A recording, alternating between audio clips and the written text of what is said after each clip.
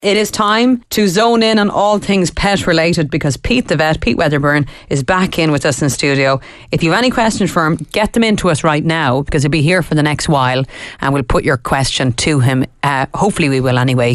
We tend to get many texts every week, so we'll try and get through as many as possible. 53106, or if you want to come on the line as well and talk to him directly, you can call 1890 453 106. Pete, it's always good to see you. Good morning. Oh, good afternoon now. I know, it always feels like morning to me on a Saturday. Saturday's a lazy day. It's probably morning for lots of people tuning in. They're just after getting up as well. But this is obviously, it's August. A lot of people have either gone on their holidays or are heading away on their holidays. But of course, when you have a pet, you have to think what you're going to do with them when you head away. It is one of the things you should think about when you get a pet, is making some sort of budget plan for this, because it's quite expensive. And if you're going away for 2 weeks, it's going to cost, I don't know, 15, 20 euro a day to have your pet cared for. That is a fair chunk on top of your holiday budget. And there's lots of different options out there, and I thought it might be good just to touch on a few of them. Yeah, I remember asking you before, one of the other times you were in studio, what if you're working all the time, you should get a pet, or don't get a pet? If you're working all the time, there's no point. So the same applies, I suppose, if you're going away on holidays.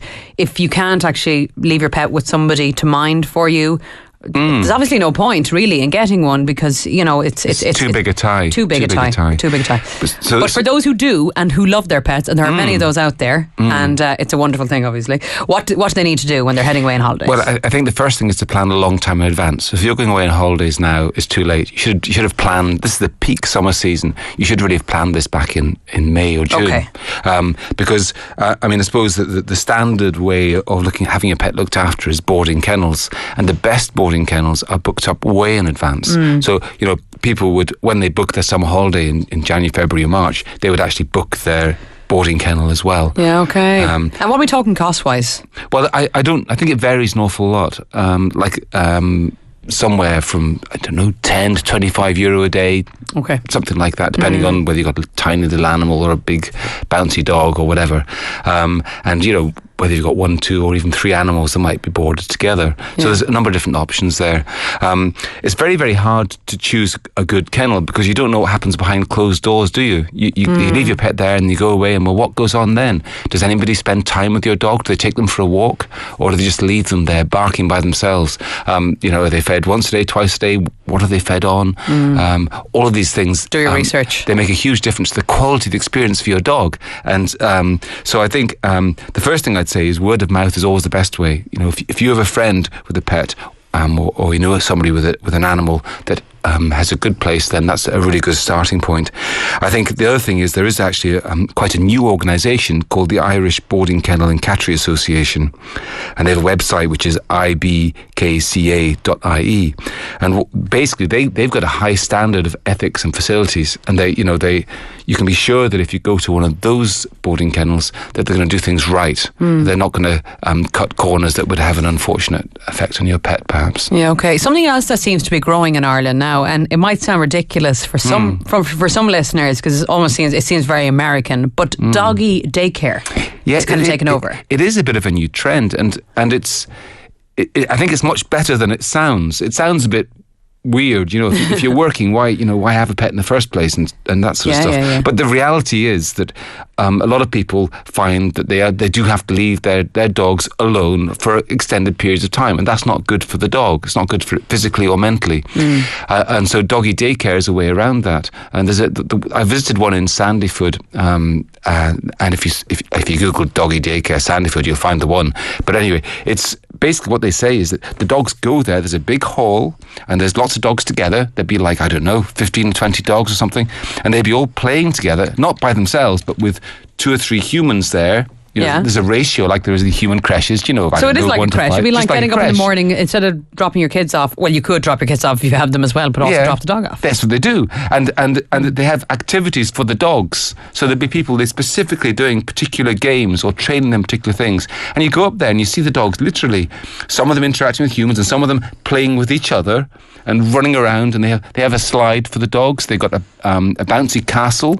They've got a ball pool. They've got all these things for the dogs. And the dogs go there. They have have a wonderful time. And the thing is, they don't actually go every day, 5 days a week. Yeah. They just go for one day, and then they're completely zonked the next day because they're exhausted after all the mental and physical activity. So, all right, okay. And it's not that expensive. It's €18 a day. So, to have your dog entertained for that level of money, for that length of time, I think is very good value. Okay. So, I think it sounds a bit strange at first, but when you see it in practice, it's not so bad. Let's get through some text now. Claire is in Slorgan in Dublin, and she said, my dog is in heat. How long do I have to keep her away from other dogs? Prevent pregnancy. Okay, well, I always think of this as kind of 3 weeks. The dog starts to bleed, and then there's a week when they're attractive. They're not very attracted to other dogs, but they're just bleeding, and they're obviously coming into heat. Then there's a middle week. That's kind of day 7 to day 14. When they're fertile, they'll stand still for a male dog, and they're highly attractive to male dogs, and all the male dogs in your neighbourhood will be congregating on your doorstep. Right. And then there's a week after that, the third week, when there's not so much bleeding or whatever, they're drying up, but they're still a bit fertile and a bit attractive to dogs. So there's 3 weeks from day 1 where you have to be very careful.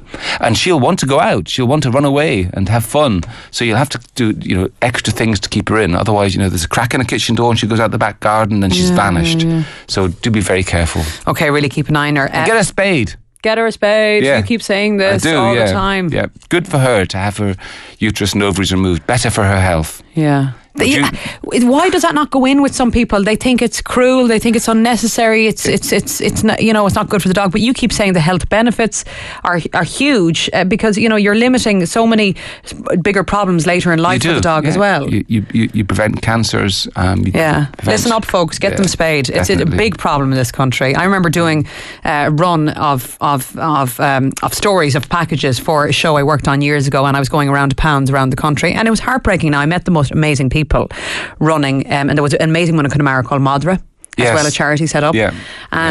But we have a lot to learn as pet owners as well. There are a lot of very responsible, amazing ones out there, but are those as well who just let their animals run riot. And this attitude after they're grand. No, they're not grand, and it's not fair for your pet or for other dogs or cats as well out there. You have to take responsibility for them. They can't take responsibility for themselves. Okay, let's get through a few more, Peter, because we'll take a few break in a moment, but we'll just get through a few texts before that. Peter's in Limerick. He said, my 9-month husky eats everything that is not in the safety of her radio fence.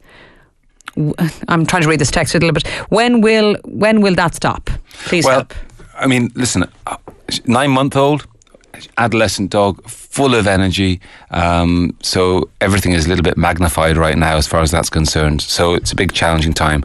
But I think a lot of dogs just love playing with things with their mouths. That's what they do. That's how they explore the world. They haven't got hands. They can't pick things up with their paws, obviously. So they pick things up with their mouths. And they just love doing that. So rather than kind of getting annoyed with the dog for doing it, just accept that that's what dogs love to do and give the dog appropriate things to chew on.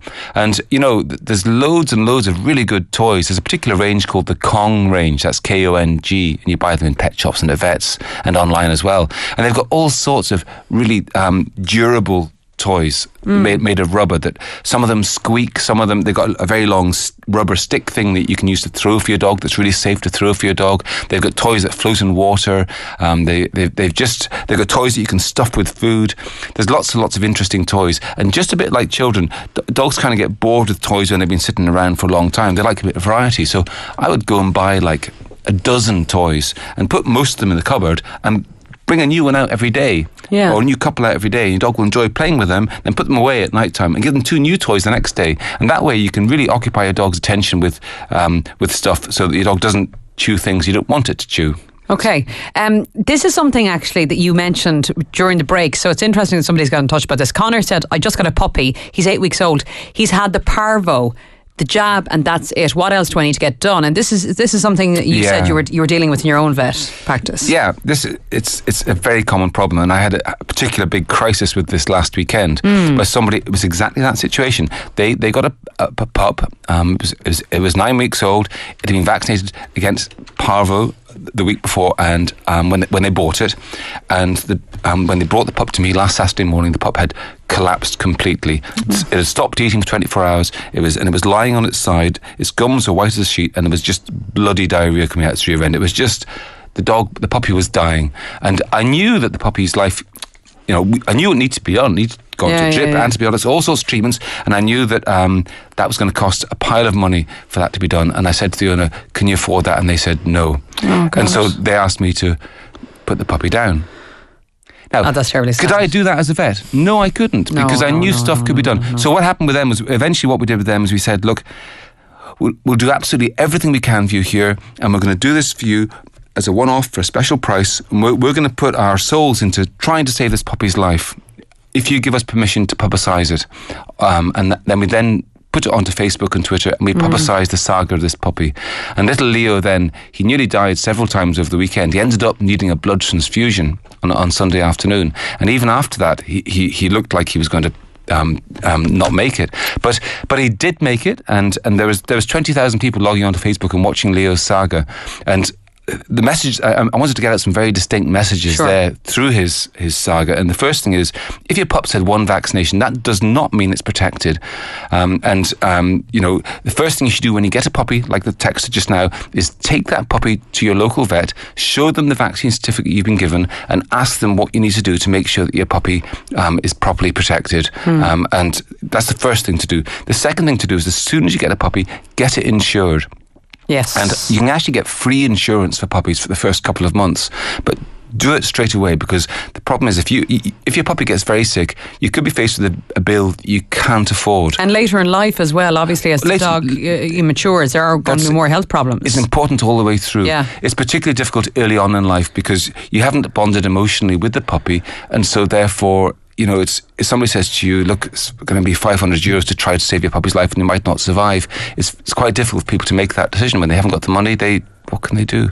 So get your puppy insured from the very start. Okay. So that's the second. Those are the two big messages I think that came out from Leo's saga. Leo did survive, and he's a lovely little Shih Tzu pet. And if you go to my Facebook page, Pete the Vet Facebook page, you'll see pictures of Leo. Oh, that's brilliant to hear. And obviously as well, the message is very strong. So people are obviously logging on and learning from it, and hopefully passing it on to other people who are getting pets, and saying, look, it's really important. Do this. Get it sorted. Yeah. You're going to stay with us. We're going to take a very quick break, and we have naturally a ton more text to get through, so keep them coming in as well. We'll try to get through as many as we can. 53106.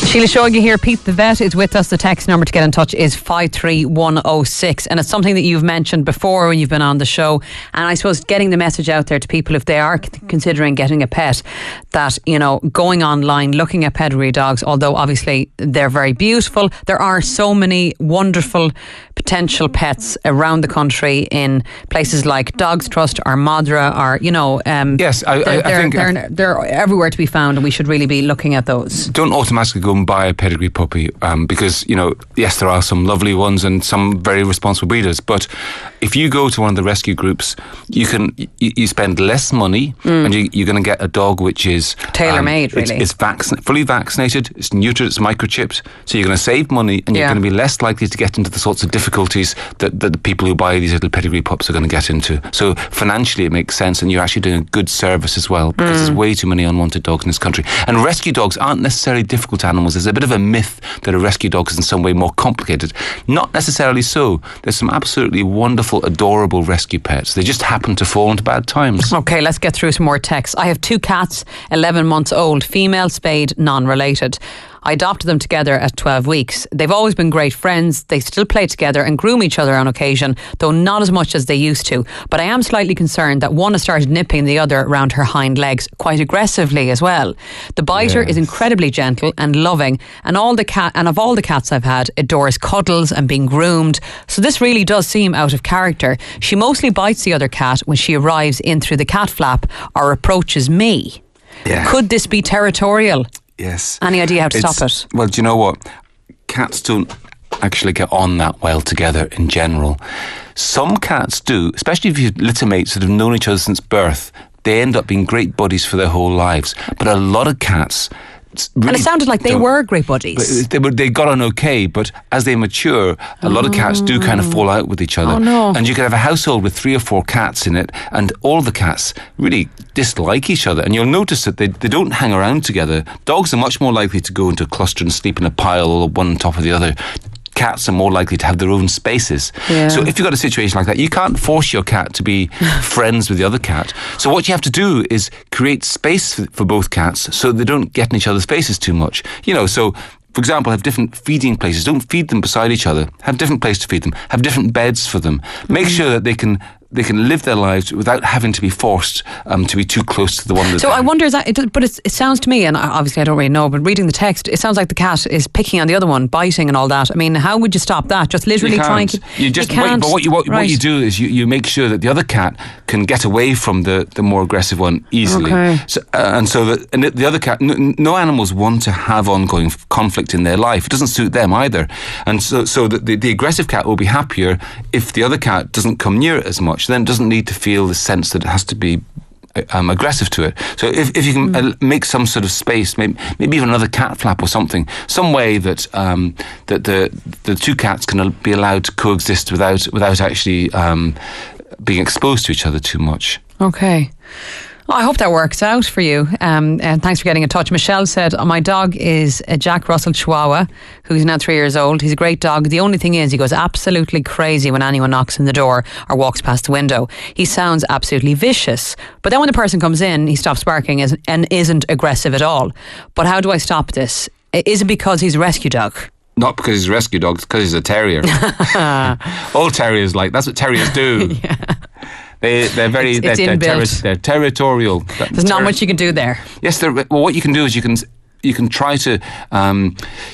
First of all, what's getting that dog going is the stimulation of the knocking or the vision of the person. So, for example, you could screen off the window so the dog can't see people going past. That's one thing. So then it won't be stimulated to bark. And to get it over the thing with knocking, what you actually have to do is you'd have to deliberately set it up. You have to train your dog to sit and stay and look you in the eye. And while your dog is sitting and staying, waiting for its treat and looking you in the eye, you get somebody to knock once quietly, and the dog will probably ignore that.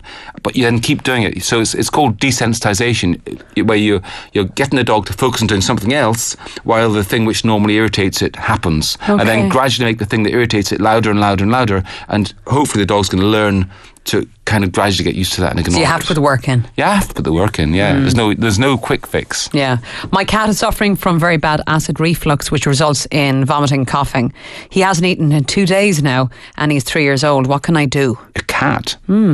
This is a very unusual one. Any animal that hasn't eaten for 2 days has to go to the vet. Yeah, okay. Sounds like it, yeah. Yeah, it's not right.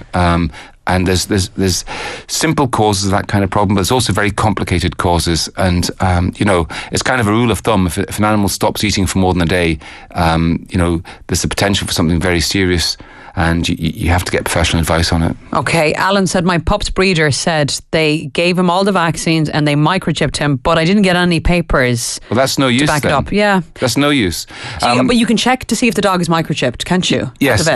Your vet. If you go to your vet will be able to scan the puppy, make sure it's microchipped, but more importantly, or as importantly, they check that the microchip is registered properly. There's no point having a pet microchip if it's not registered properly, and vets can check for that to make sure that that's done properly. As far as the vaccines are concerned, I'm afraid if a breeder has vaccinated puppies, I wouldn't trust that a little bit, because breeders aren't trained in giving vaccines, in handling vaccines. So a vaccine could have been left in a warm car, it could have been put in a deep freeze. Goodness only knows what's happened to the vaccine. And breeders don't have any. If a vet gives a vaccine, first of all, they're trained in looking after vaccines to make sure that they're going to be effective. But furthermore, they're professionally responsible for what happens. So they have a professional obligation to make sure that it's done correctly, and to be sure then that your pet is properly protected. So, these early vaccines for puppies given by breeders, I think, are a complete waste of time. But what you should do when you get a puppy is take the puppy with any paperwork you've been given to your vet. The vet will check the animal, make sure that it's as healthy as it seems to be, because sometimes there's things like hernias and heart murmurs and underlying problems you're not aware of.